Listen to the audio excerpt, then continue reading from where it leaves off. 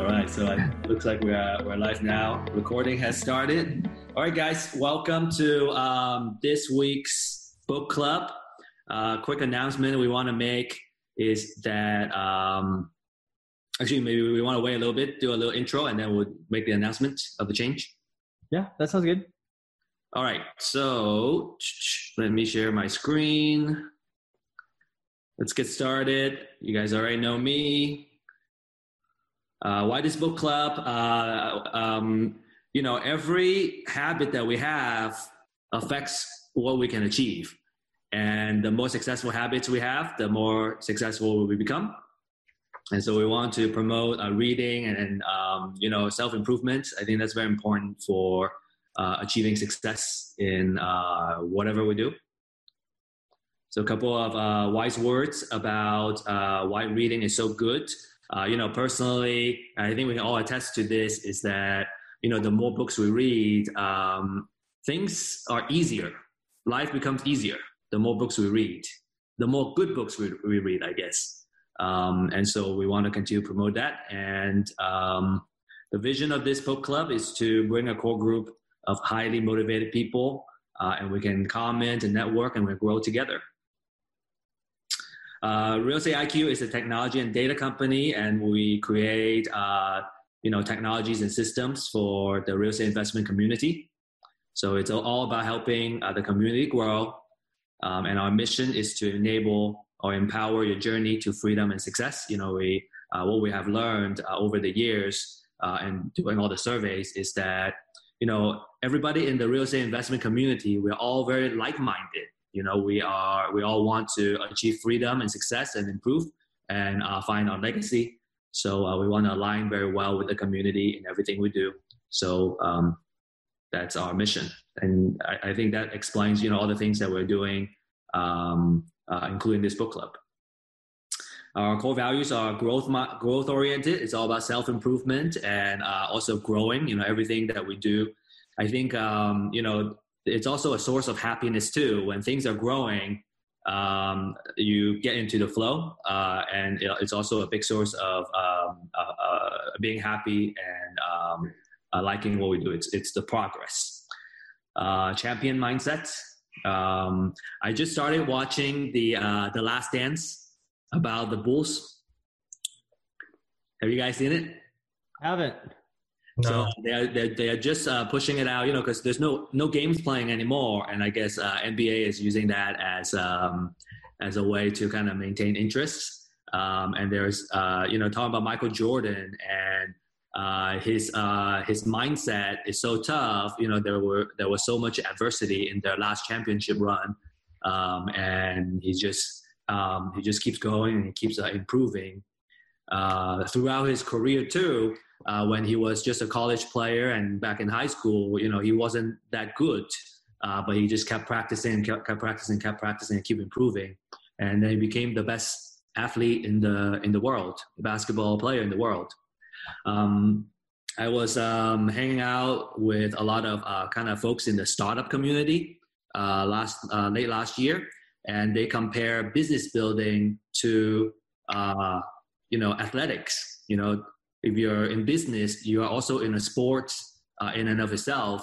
And if we keep improving, we become that world-class athlete, and then we run a world-class business. And very important is the integrity, right? Being ethical and having long-term mindset. Creating win-win deals and being ethical is the only way to be in business. These are a couple of our systems for working from home, deal analysis. Most of you are probably already familiar. If you're getting into real estate investing, you want to make sure you sign up for this one. This is the one we price it at $15 a month, which is a Netflix pricing. Really want to, and this is like our loss leader. We wanted to encourage everybody to get into real estate investment if you're just learning. It's a very affordable way to start getting into it. And then we also have higher tiers too for power users. Please join our community. You can go to our website on the lower left corner.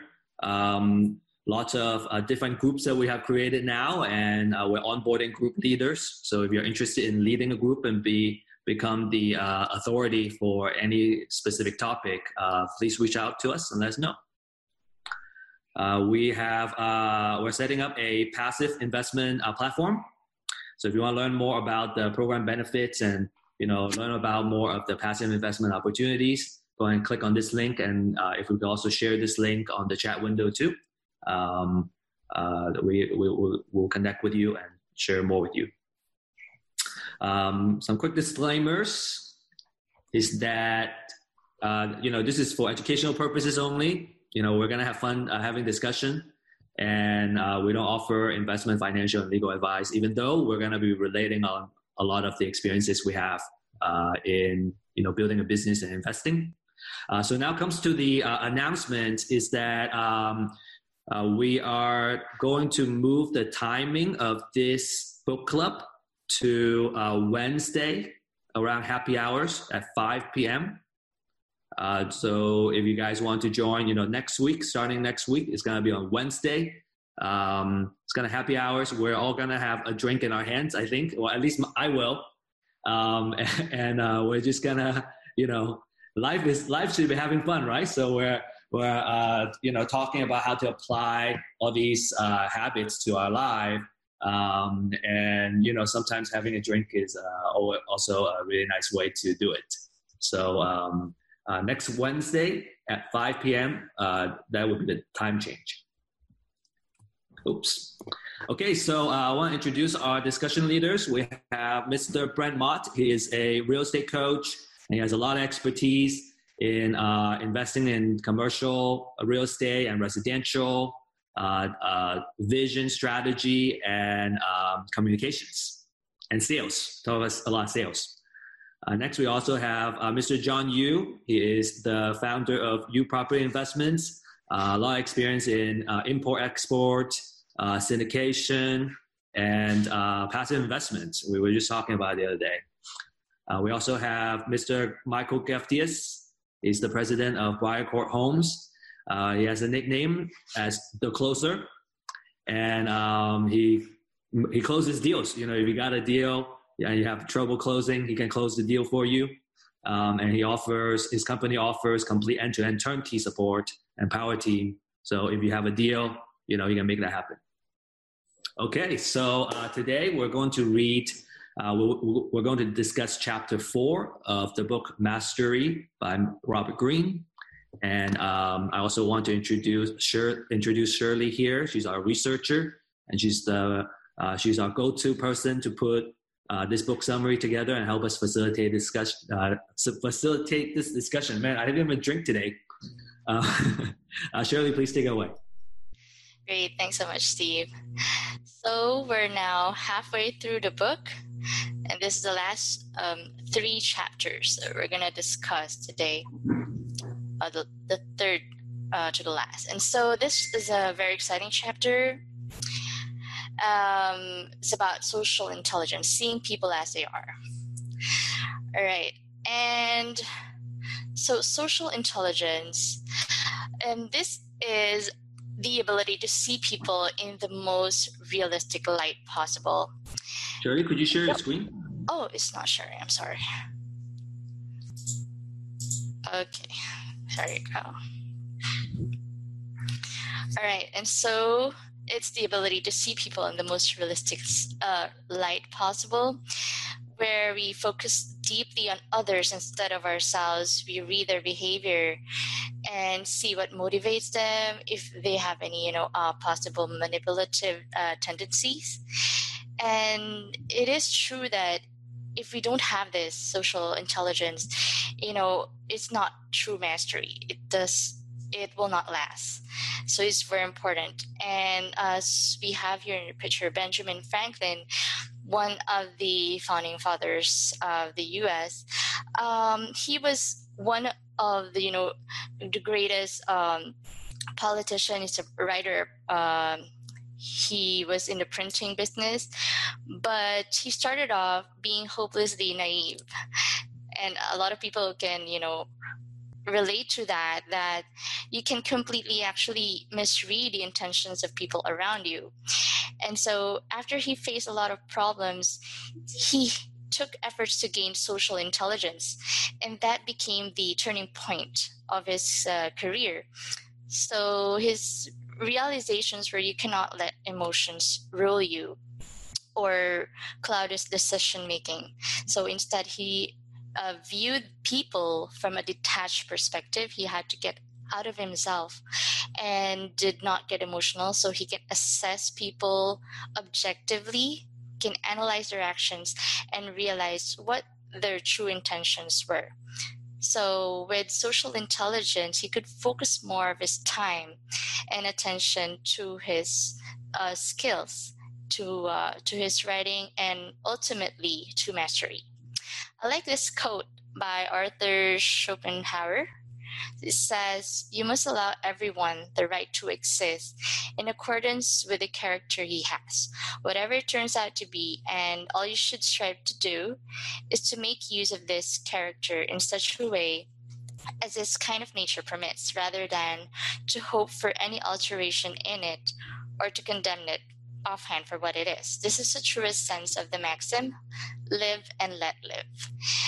And to become indignant at people's conduct is as foolish as to be angry with a stone because it rolls into your path.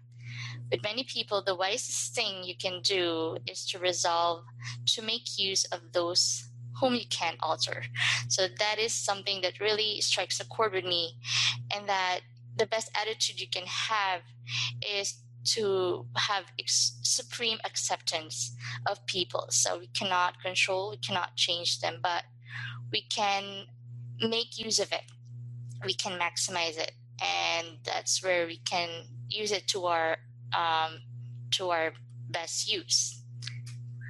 And Robert Greene says there are two kinds of knowledge. There's the specific knowledge of human nature, and that's the ability to read people. You can get a feel for how they see the world.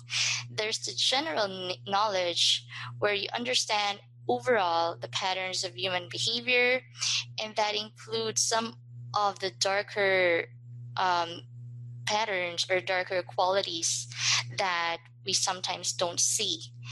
And so, what is the specific knowledge? Now, we have to pay less attention to the words that people actually say, and greater attention to their nonverbal. That's the tone of their voice, the look in their eye, their body language, basically their actions. So we have to take note of what they do, because it says so much about their character. So it says that if you can actually get people to become emotional, which is their true self, they will actually be revealing a lot more. That is their true nature, and their mask will fall off in the heat of the moment. And so that's the specific. Generally, the overall nature of man is that there are 7 deadly realities that we are not sometimes aware of, but we have to always look out for in people. So there's envy, conformism, rigidity, self-obsessiveness, laziness, flightiness, and passive aggression. So I won't discuss everything in detail, but these are the things that if we don't look out for these, we will become like Benjamin Franklin. We're going to be naive and think that everyone, we're doing good. We have all these skills and all this talent, but we're missing out. We have a blind spot we don't know about. And so we have to make sure that we are not actually seeing this in the people around us in order to be able to showcase our skills, to have our best work come out. And so things like conformism, these are actually things that are conforming in a group spirit. So being a master, you know that you have all these ideas and that you stand out, but we have to be careful that we don't actually do this too overtly. You have to be careful in standing out too much. Otherwise, it will actually spark these ugly emotions in people. So when it comes to matters like politics or, morals, values, religion, we have to, stick to the accepted standards. We can reserve our own personal thoughts to our friends, and we don't want to really reveal too much of ourselves if we're not really that close to the person. And there are also methods that they use, like they seem that they want to collaborate, but it's actually they're trying to have you do that heavy lifting for them. And so if you will be revealing all your cards on the table, then you're already letting them get to credit for themselves. So there's also passive aggression. That's the human fear of direct confrontation. So they are not being direct, but they're actually they are actually letting you know that they want to control you indirectly. So we have to focus only on actions. So we have to avoid being entangled in all of these little dramas so that it won't take time away from our real focus. So what are the strategies for acquiring social intelligence? So first, you have to let your work speak through your work. So this guy, I don't know if this is correct, Ignaz Semmelweis, this is actually the guy who introduced hand disinfection. So thanks to him, we are able to actually have doctors wash their hands in the year 1847. But his work was ignored due to issues with people who didn't agree with him. So at that time, there wasn't really a practice yet or a method for hand washing. And so because of that, his work was not recognized until actually after his passing. So if you understand that your work is your single greatest means at your disposal for expressing your social intelligence, then you can just let your work speak through you so that all your work won't go to waste. Second is to craft your appropriate persona. And even if we don't want to, people actually judge us based on our outward appearance. So once they judge us based on that, we would internalize their judgments, and we may find it hard to focus on our work. So our protection is we have to consciously mold our appearance or create an image that suits us at that time. And we have to actually wear a mask in like a social arena so that we can suit the different environments that we're going through, so that we don't want to come off as somebody too proud, so we have to make sure that the people are still seeing us as we should be seen. The third is to see yourself as others see you. And so we have to be aware of our blind spots. So we need to keep improving. If people give us feedback, we should actually take it as a mirror to improve ourselves. So be excited when others give their feedback about you, and make sure that you use that for improvement. The last one is to suffer fools gladly. There will be one or two of these people. So they dwell on petty things. They enjoy drama, political intrigue. And the natural tendency with us is that we would lower ourselves to their level. But in the process, that will actually get us, confused. We simply waste our time and emotional energy. So we have to recognize that these kinds of people are simply part of our life, and we shouldn't be losing our focus. So those are all the strategies for acquiring social intelligence. And for me, I could really relate to this, that instead of focusing on my work, on the results, I can get sidetracked, by all the office politics and all the little drama happening, that it actually drains you from doing what you're supposed to do. So with this chapter, I'm actually able to learn how to detach, to get out of myself, and to look at people and how I can actually get them to work with me in order to produce the results that I want. And yeah, that's it for what I have, a summary for chapter 4. You guys can take the floor. Thank you, Shirley. Thanks. Now you gotta deal with all of Steve's office politics, huh? There aren't a good thing. Pick up some tips on how to manipulate Steve, get your way.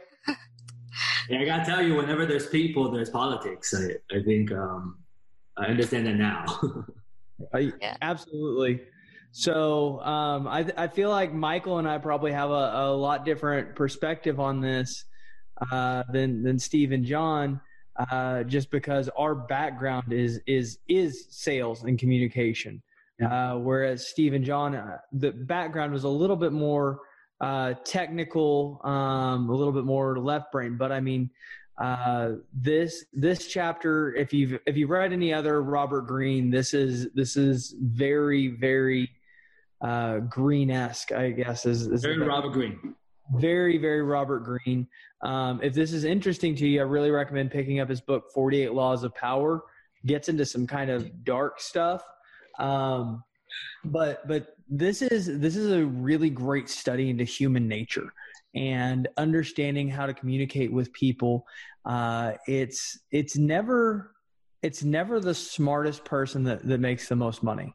It's never Steve Jobs wasn't nearly as smart as Steve Wozniak. But Apple had to have Jobs. Now, I'm not saying that he wasn't a smart man, but he had some emotional, actually, he's a terrible example of emotional intelligence because he was a tyrant. But having the ability to communicate and understand people is absolutely critical. Franklin, kind of opening up with Benjamin Franklin, he was kind of a chameleon depending on who he was and on who he was around. He played to his audience. This is my wife. When we first started dating, she had a hard time understanding why I was different depending on who I was around. I respond to different groups differently. If I'm in a room full of real estate investors, I'm going to be very vocal. If I'm in a room full of something else, I'm actually I have some introverted tendencies when it comes to networking. I hate networking. And if I'm in a new group, I'm kind of a wallflower until I have an opportunity to open my mouth at the front of the room. And then I'm a loud mouth again. But Franklin, if you're interested in learning more about him, amazing learning opportunity. He's such a good person to learn from. Walter Isaacson actually wrote a really good biography on Franklin. But depending on who he was around, he would adapt kind of his style. And Greene talked about the Silence Dogood letters, which if you've seen National Treasure, I mean, come on, that's a great movie. You need to watch that. They're referenced in there too. But he, as a teenager, I think he was 16, 17, 18, kind of that age range.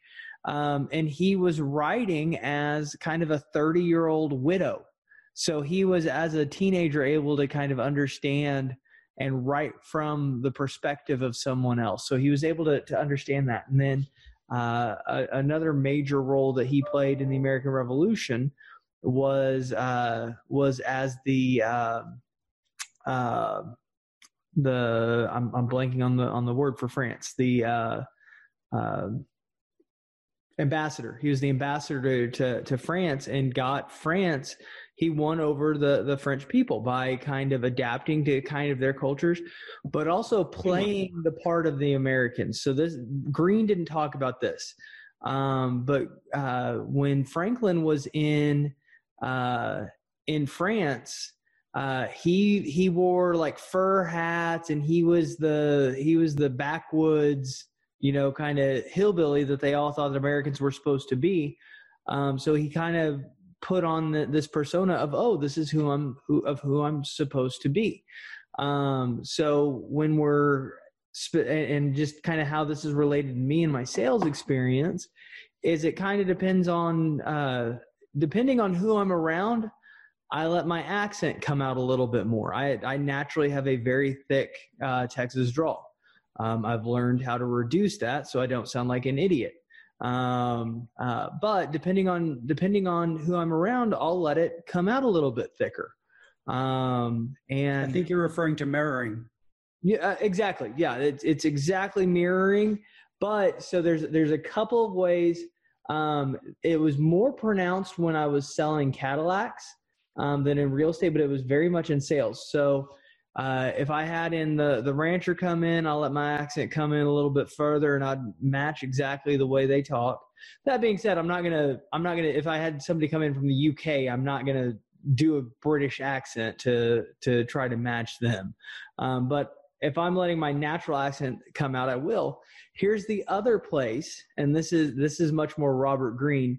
The other place that I would let my accent come out really, really big is when I was selling to doctors and lawyers, because doctors and lawyers love knowing that they're the smartest ones in the room. And it's, oh, you know what? I don't know about that. Let me go check on that for you.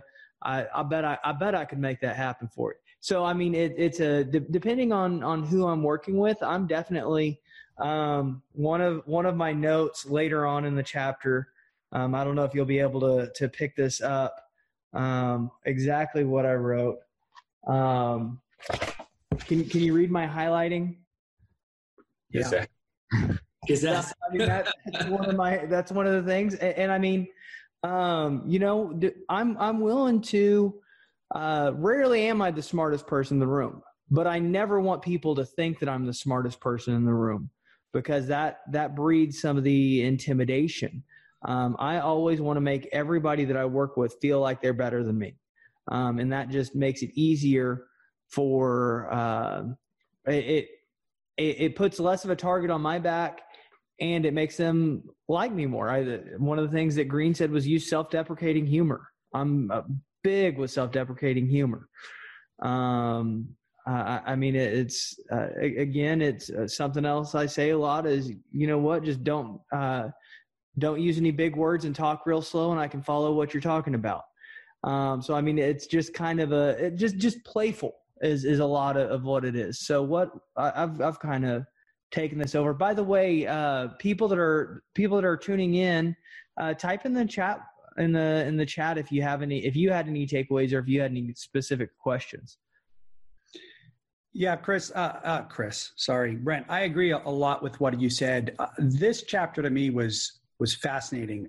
I read through it, and first of all, I see a lot of my life in this. So I think he really hit it on. I will tell you guys, when I was back in my younger years, I was the most naive person that I look back and I laugh, and I wonder how I made it through life. I was so naive. And I just assumed everybody was like me, open and honest, and, just good intentions. And you quickly learn as you get burned or you make mistakes. Man, if there was a way to make a mistake, I found that way. Through that learning and through that self-reflectiveness, you begin to figure out how to move beyond that. And I will tell you that I think it was one of the best things in the world for me now, because I was really fascinated about reading people and understanding people. And I think one of the big takeaways that I had from this chapter is you hear a lot, especially in today's society, of, well, don't change who you are and be you. And if other people don't accept you for you, then you don't need them. And I would suggest that never change your core values. However, how you deal with people and how you approach and how you come across is absolutely something that needs to be flexible without changing your core values. Because otherwise, guys, especially in this business, you're not going to be successful, in my opinion. I have a lot of people who have me close their leads into deals for them, and I let them listen in on the call. And it's interesting because the ones that I've done it repeatedly for will have said to me, Michael, you're never the same person on the call from person to person, from different person to different person. And it's like Brent was saying, sit back, listen to them, let them take the lead, and then you figure out the way to best accomplish what the goal is. Yeah, I got a couple of takeaways. Sorry, John, I guess I'll go first. Go ahead. One thing that we touch on is social intelligence, and it's not innate, all of that is learned through experience, a lot of trial and error. I think, like Michael, when I was younger, always very naive too, because we tend to project who we are or what we think other people would be thinking and behave onto other people. Yep. So we're always seeing reality through our own lens. And so I guess, with age, the lens becomes less and less foggy, I guess, hopefully, through trial and error, I guess. And so, and with that in mind, I think, if you have the unrealistic expectation of, how people behave, and if you expect everyone to think just like us and just like you and think just like you, behave just like you, you're in for some potential heartbreak and agony.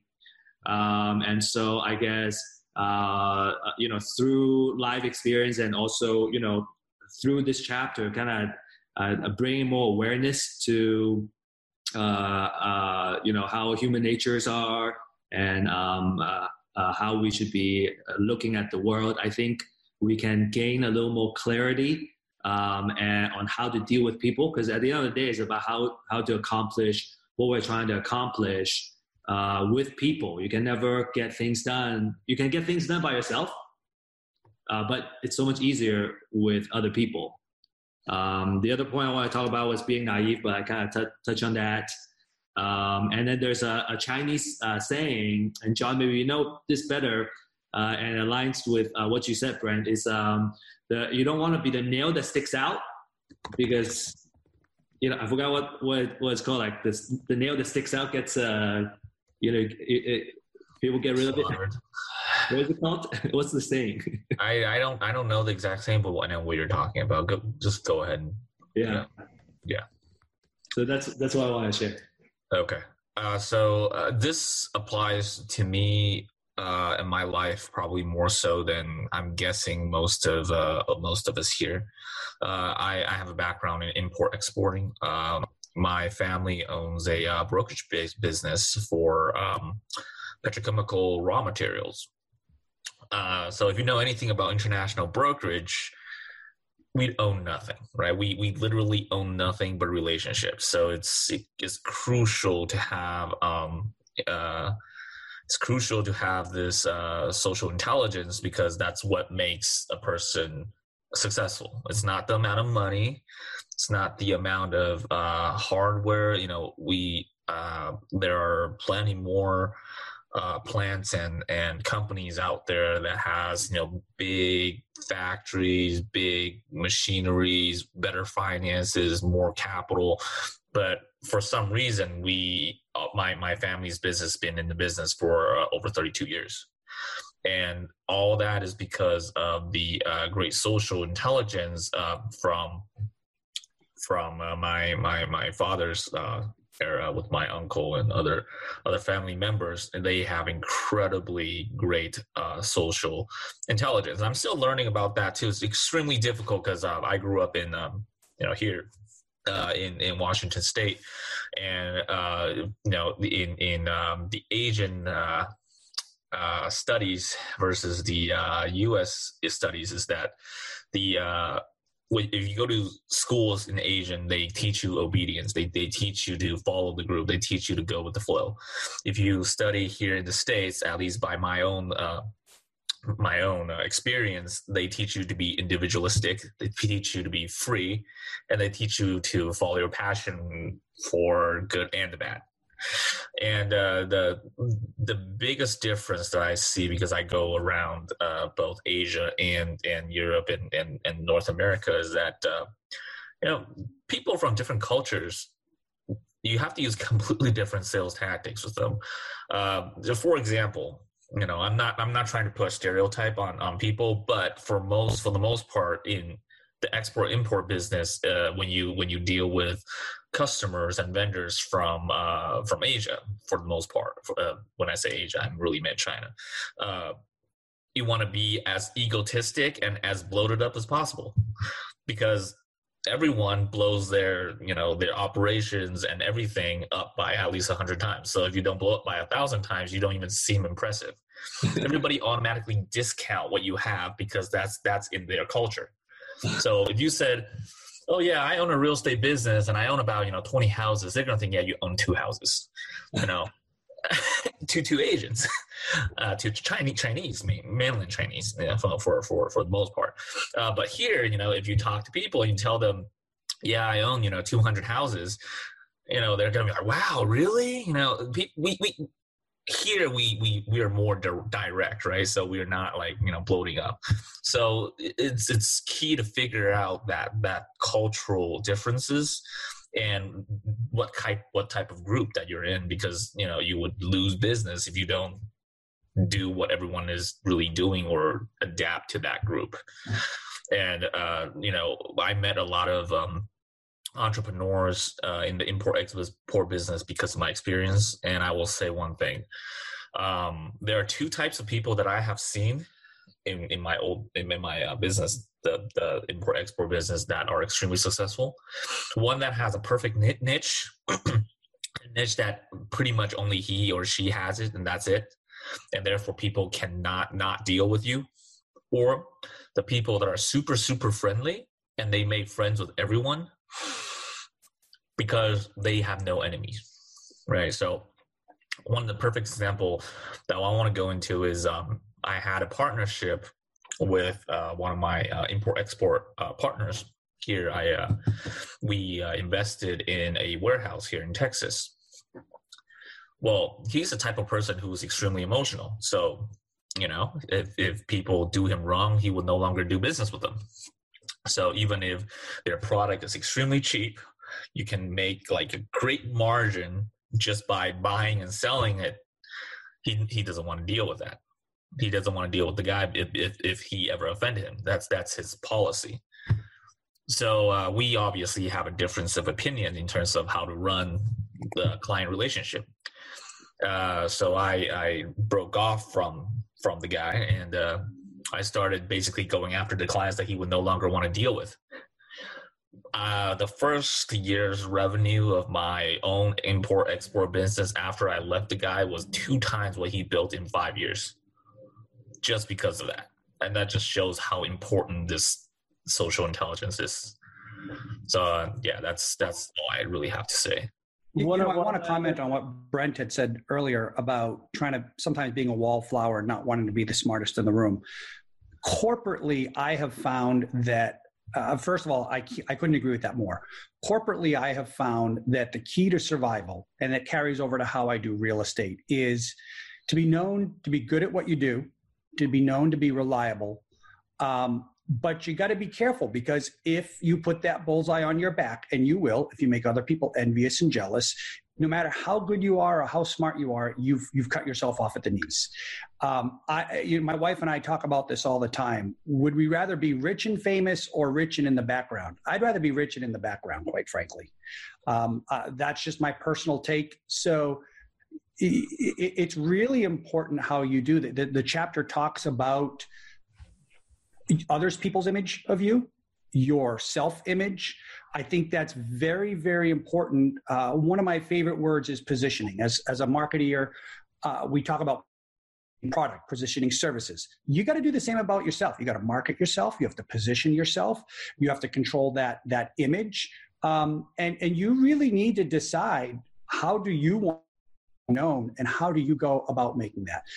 I post a lot on different RIAs and stuff about how we do a lot of deals and how we help a lot of people and this and that. But if you notice, I'm never out bragging, we made this amount of money on this deal, or, oh my gosh, look at that, 6 figures in 1 month.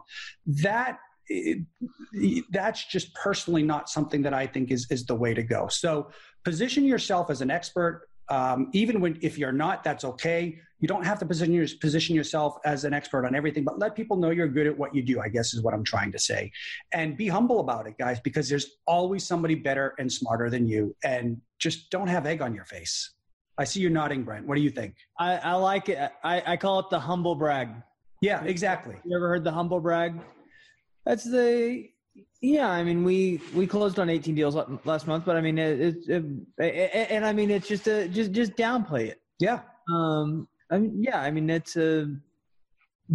I mean, it is what it is. Just don't, just when you're talking about your accomplishments, just really, I don't know. I mean, something keep it in check.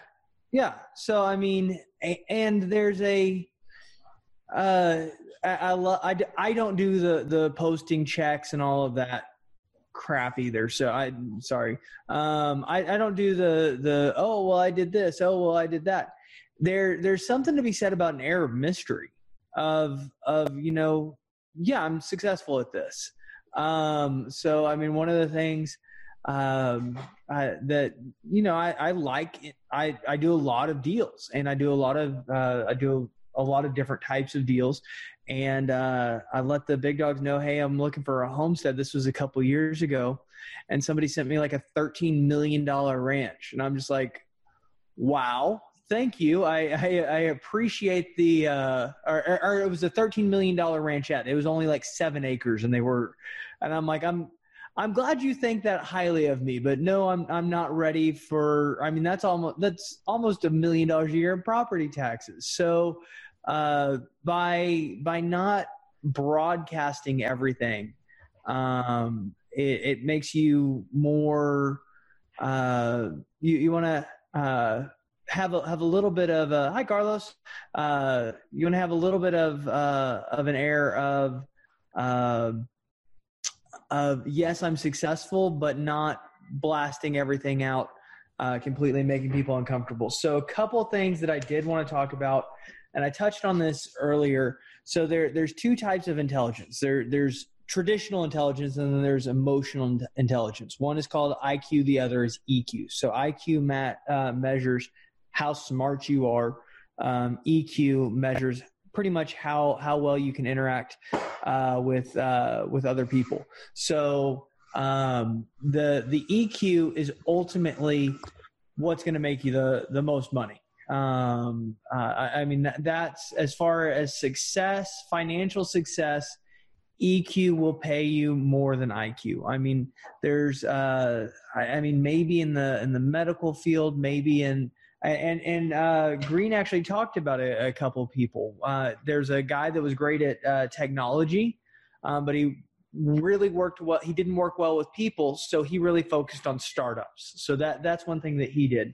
But you pulled up the picture of old Ignaz Simonuelis or whatever. Right. I don't know how to pronounce Hungarian names. I apologize.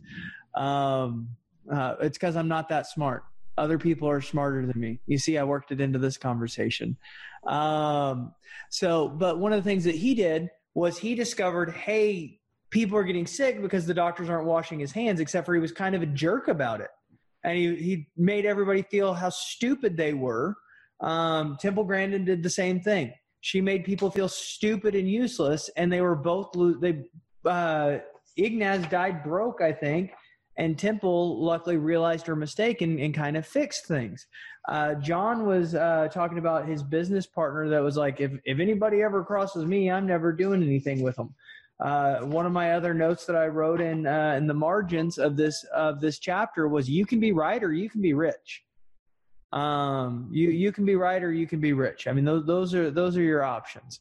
My dad always says, in his relationship advice is kind of limited, but one of his big relationship advice is with your spouse is you can be right or you can be happy. You can't be both.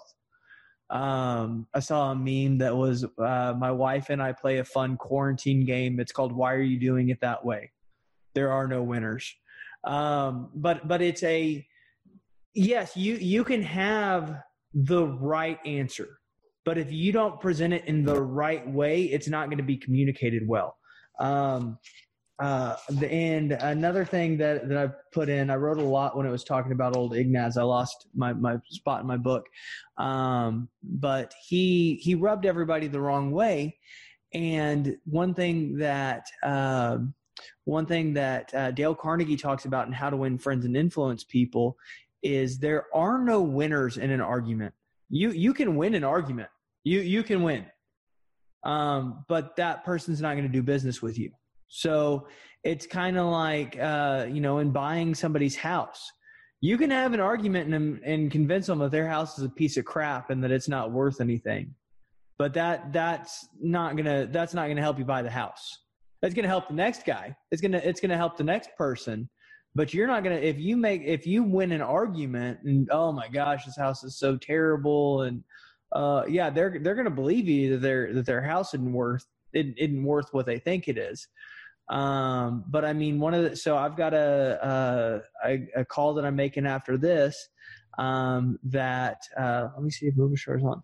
It's a lead from a big dog in Austin that's got a lot here in Houston, and it's in a neighborhood of $2 million homes. That's what's getting built is $2 million homes, and his lot value is $600,000. Well, lots in Houston. Nobody's building $2 million homes in Houston right now. No, people are paying you to take their oil. No one is building $2 million homes here. That's just not a thing. So I've got to call this guy who's his expectations are, well, taxes say my lot is worth $600, and I'm going to have to call him and I'm going to say, look, I'm embarrassed to make this offer. I don't even have a formal offer for you. I'm embarrassed. I don't even want to offend you with an offer. Just tell me what it is. And I mean, I don't build $2 million houses myself. So what I would be doing is just connecting you with anybody. And I called every builder I know and nobody's buying anything. So, I mean, man, I don't even want to tell you. And just tell me, I mean, we're probably looking in the 150 to 180 range. I mean, that's really what it is, because it's anybody that's going to buy right now is going to sit on it for at least 2 years, and they've got to be prepared to just leave a bunch of cash parked in a deal for at least 2 years. So, I mean, it's something that I'm going to go in at less than a third of what he's expecting. So I'm going in, and I'm not going to try to win an argument with that. I'm going to let him know, you're right. I wouldn't take that either. I think you should. I know that he can't afford it anymore. I know that he can't afford the property taxes on it. So I'm going to tell him, look, I get it. I wouldn't take that offer. But I mean, I'm prepared to pay the $30,000 a year in property taxes for. My grandmother has a $2 million piece of property that I pay $30,000 a year in property taxes on. I mean, it is what it is. So instead of trying to convince him that I'm right, I'm kind of doing a little bit of a takeaway, and that's emotional intelligence instead of just straight logical intelligence. Most of the people, so in the residential real estate world, most sellers you're going to be dealing with emotions. Okay, you're going to be dealing with emotions. The logic matters very little. There is no logic whatsoever when you're dealing with a residential homeowner. It is pure emotion. Well, what do you mean my house isn't going to sell for $300,000? The house next door just sold for $300,000. well, yeah, I just had $280,000 in updates. I mean, that's I don't know why you think that let's take a look. Let's go look at that house and let's look at your house. There's no logic with residential real estate. There is some logic in commercial real estate. When you're negotiating commercial real estate deals, the purchase price, you're analyzing a business, and it's just do the dollars and cents make sense or not? And really what you're negotiating on commercial real estate is more of what assumptions and what we're buying on the pro forma. Pro forma pretty much means pretend. It's a prediction. So when you negotiate commercial real estate, you're really just looking at the pro forma of, you know what, these are the assumptions that I'm making about the property. These are the assumptions that you're making. We're probably somewhere in the middle. So that's kind of the difference between commercial and residential. So both require this emotional intelligence. And if you feel like you just don't have it, it's a skill that can be learned and developed. So Temple Grandin had autism and learned emotional intelligence, which I'm not. I know a little bit about autism, but I know that it makes it, one of the things is difficulty in social situations. And she was able to become very, very successful because kind of playing to the needs of the people around them. Israel posted this in the chat a few minutes ago, that one of the things that Franklin would do in the court of France is he would appeal to, he'd kiss ass. He would appeal to the decision makers. So one thing that I like to do is I like to help people have my idea be their idea. If I can make what I want, if I can make the solution that I'm looking for their idea, I'm winning. That's the best thing that we can do, is just help someone come to a conclusion. That way it's their decision, and they're going to stand behind their decision a lot more than they're going to stand behind my decision. So it's all about helping people and coming to more of a consensus than convincing them of your way, that your way is right. So you have to have the actual intelligence, but the emotional intelligence is ultimately what's going to make you more successful in whatever realm you choose to pursue. There was a part in the chapter that talked about self-obsessing, and I was really intrigued by that. And I'd like to offer an alternative, which is something, I talk about how naive I was growing up in my teens and 20s. And part of the way I turned that around was self-obsessing, but in a different way. I was obsessed with self-reflecting. And I do that even today. And I want to kind of turn that around and offer what I've found to help me become more successful and effective. And that is that every single time I talk to somebody, every single business engagement, every meeting, every time I go up and speak in front of a RIA, which, by the way, I hate speaking in front of people, but you got to do it. Every time I do that, there is never a time that I don't overanalyze, probably to a fault, that entire interaction 100 different ways to Sunday in my brain. And that helped me become more successful in business, because by obsessing with self-reflecting, which is what I'm calling it, rather than self-obsessing, that will enable you to, it talked about opening up your feelings. It talked about getting out all these getting out these notions. I can't speak. I haven't had my iced coffee yet, guys. So really open yourself up, look internally, accept other people's criticism, whether you think it's valid or not, ask other people's feedback, and obsess on self-reflection rather than self-obsessing. And I hope I was able to draw that distinction. Yeah, I want to share a couple of things too. I would reflect on my corporate days. I was so young that I made all kinds of mistakes, Michael. Yeah. I was probably a a decent performer that has a bigger ego than his skill set. I was trying to lead up front. There's a difference between leading from the front and leading from behind. When you lead from the front, everyone is just, following. They passive aggressively follow you probably. And you're like, why aren't you doing this? Why aren't you doing this? I find it over the years, it's much more effective, through emotional intelligence and all that, is to kind of lead from behind and have other people who have the best ideas and the best energy to lead the charge. I think that has been much more effective. Be their cheerleader. Yeah, be the cheerleader. Oh, another thing I want to share is, there's something about laziness. I realize that the older I get, the more lazy I am. And one way that to kind of combat the laziness, I forgot whose quote this is. Maybe it's Marcus Aurelius. Or maybe it's another Greek philosopher or something. But the quote says, "Duty is the cure for laziness."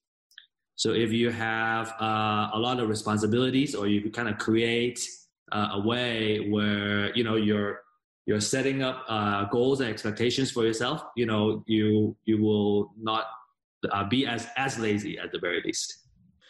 Yeah, I think what Brent has said is extremely it's very correct.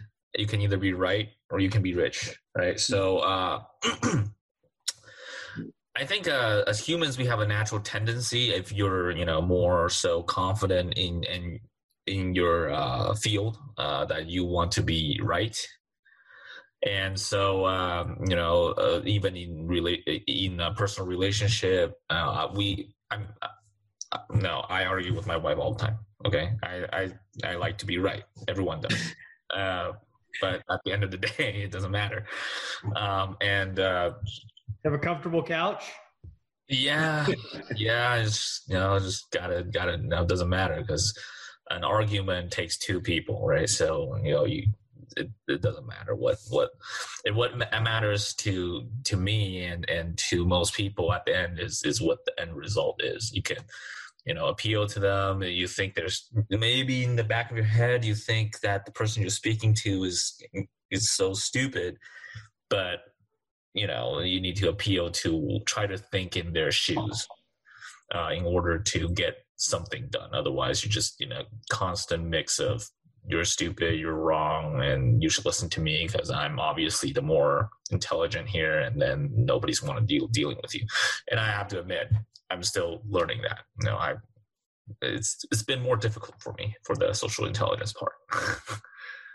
So I think we're coming up on close to 1 o'clock. So just I think my biggest takeaways from this are build the relationships. And study. I think that studying human nature, studying psychology, understanding what motivates people is gonna help you big time in the long run. And then we've got to get what we want in life. We've got to interact with other people and have them help us along the way. So we need to be able to communicate the ways that them helping us is beneficial to them. So it's all about finding out what are people's driving factors. And what I found in any negotiation that I've ever been in is if you listen, if you let people talk, they will tell you what their motivating factor is and what their hot buttons are.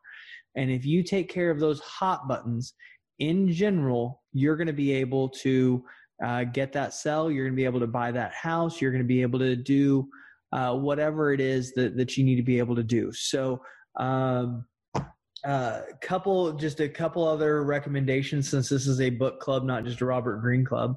Dale Carnegie, How to Win Friends and Influence People, is critical for this. Dale Carnegie, How to Win Friends and Influence People, is absolutely critical.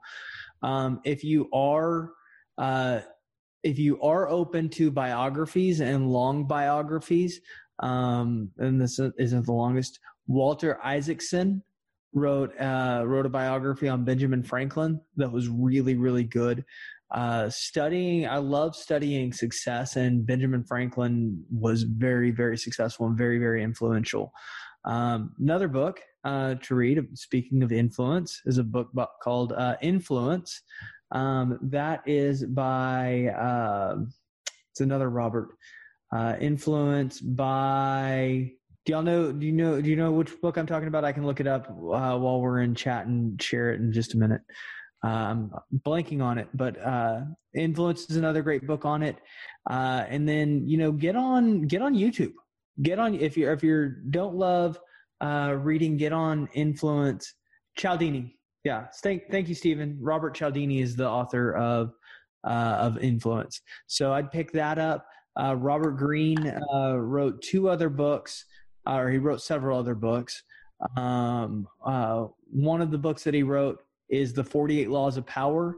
Another one is called Human Nature. Both of those are really good. 48 Laws of Power gets dark, but it's a really good read as well. So study human nature, both academically and in practice. Learn from each interaction that you have, like Michael said earlier, and reflect on those interactions. So I think those are my major takeaways. Steve, do we want to open up to networking? Yeah, let's do that. All right. I don't know how to do that. I'll let y'all handle that. So we're gonna move everyone to be a panelist. If you would like, please unmute yourself, turn on your webcam if possible, and give us a quick introduction of yourself and what you're looking for, and maybe your takeaways. So I accidentally popped out and back in. What did you ask? Oh, hi, Chris. Hi.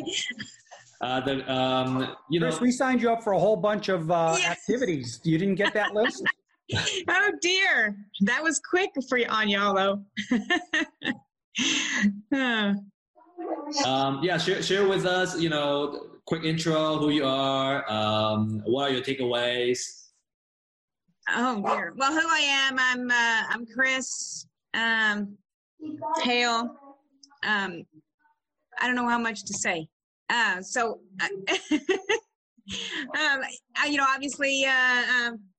I'm working on my real estate, have some single families, passive in some multifamilies. I thought this chapter was very interesting. I think it is, human nature that we do. People are, pretty self-confident and insecure to a sense. And so we have a lot of difficulty, and I know I do, in actually opening myself up to understanding what other people are doing because I'm so worried about what I'm doing. So this is a really good chapter for that. And that is definitely one of the things that I work on, is to have that space, is to give that space to somebody else to be heard, so that, once they're feeling heard and cleared, then they open themselves up to hear. And that definitely opens up that relationship. And so I thought I really enjoyed this chapter. Hey, Carlo, do you want to introduce yourself and to everyone? We just had you joining as a panelist. Hi guys, my name is Carlos. I was yesterday I was asking everybody what books they're reading, because self-development is very, very important to me. And I think that in developing self, you cultivate an environment that not only suits yourself, but also the needs of your friends, your loved ones, your family members. And I think, kind of what Brent was saying earlier, about EQ. And one of my favorite ones is to get what you want in life, you have to give what you want in life. And if you want respect, you have to give respect. Sometimes if you want money, you have to invest. If you want love, you have to actually make yourself accessible to love and to also give love, so that you can understand how that reciprocates. And, whether it's a book that you read and you want that reciprocation from the information that you're taking in, but also to be able to comprehend that information and then use it for what you see fit best for that information. And I think one thing that can take you from okay to good to great is self-awareness. And so some of my favorite books, and I was looking for the list, that's why I closed my camera, but Murphy's Law, I'm not going to be able to find it now because I'm really, really thinking about it very hard. But they're always self-developments. One of mine, it's like kind of like it's like a children's book, Who's Got My Cheese? Kind of makes you think differently about the way that you need to interact with people and kind of how we deal with our own emotional intelligence. Because before you have a relationship with other people, you need to understand the relationship that you're having with yourself, I think. And so if you know what your needs are, what your desires are, what you want in this physical world and what you want in your house, your spirit, then you can deal with people in any situation a lot better, if that makes sense. I hope I'm saying that in a way that's comprehensible. Mm-hmm. And another one is Poke the Box. And I don't know if anybody's ever read Poke the Box, but Poke the Box kind of just deals with the indoctrinated information that we get and that we believe before we look for different sourced information. So there's some things that we just believe because we've been taught to believe them that way. And so it's hard to take different new information and not get it confused because we don't have the highest EQ, and it makes us feel uncomfortable. And so I loved the where I wish I would have gotten here from the beginning, but the idea, the foundation of what we're doing here and educating ourselves so that we can be better, I guess, in every single individual, in every facet of our lives, not just in business, but in our personal lives, our relationships, and continuing to educate ourselves. So I see a lot of familiar faces here, so I know that I'm in good company. And I think this is a great conversation to have. And I think it's something that more people, they didn't teach us, emotional IQ in school. They didn't teach us coping. They didn't teach us coping mechanisms. Why do you feel the way you feel when you're angry? Why it's okay to have an emotional release, why you need to kind of hit that release valve, and, the importance of self-development, especially in, the new world that we're going to be walking into, is what I'll say. So I think this is really, really good and really, really important what we're doing here. So thanks, Steve. Thanks for asking me. I appreciate it. And I appreciate all you guys. Hey, Israel. Hi. How you guys doing? So a little bit about me real quick. I've been investing in real estate about 1.5 years. I've got currently 4 rentals, working on some deals, trying to stay busy with all this. But what I really want to talk about is the chapter. I really like the chapter, especially like I was saying about Benjamin Franklin going in and learning the customs and traits. I was in Special Forces for most of my military career, and we would always grab a area study, which is always the detail down to the religion, business, everything that we could, common courtesies and customs that each culture uses before we would deploy. So that way we could go in and establish immediate relationships with the people and find out what they need and actually get moving. And I use a lot of that in my business in dealing with real estate. And also I had the fortunate thing is I was a SEER school instructor. So I got to learn a lot of body language and human kinetics doing that also. So I kind of, we all bring something different from our past, our experience into the business. And those are some of my strong suits that I use just based off of my experience in the past. Steve, your mic's still muted if you're talking. Oh, I was just gonna say someone was in the beginning of talking and then they got muted. Let's see, what other comments do we have? Yolanda shares that I have studied social intelligence and it's a huge asset. My job is public affairs, which is community engagement, so it's a must. I think just to be in business. And being able to kind of grow your business and find success. I think the more social intelligence skill sets that we develop, I think the easier things become. One of the famous old cowboy sayings, I think, is John Wayne. John Wayne or Roy Rogers or one of the old cowboys says, "Life is hard, and it's even harder if you're stupid." So emotional intelligence is definitely crucial for us.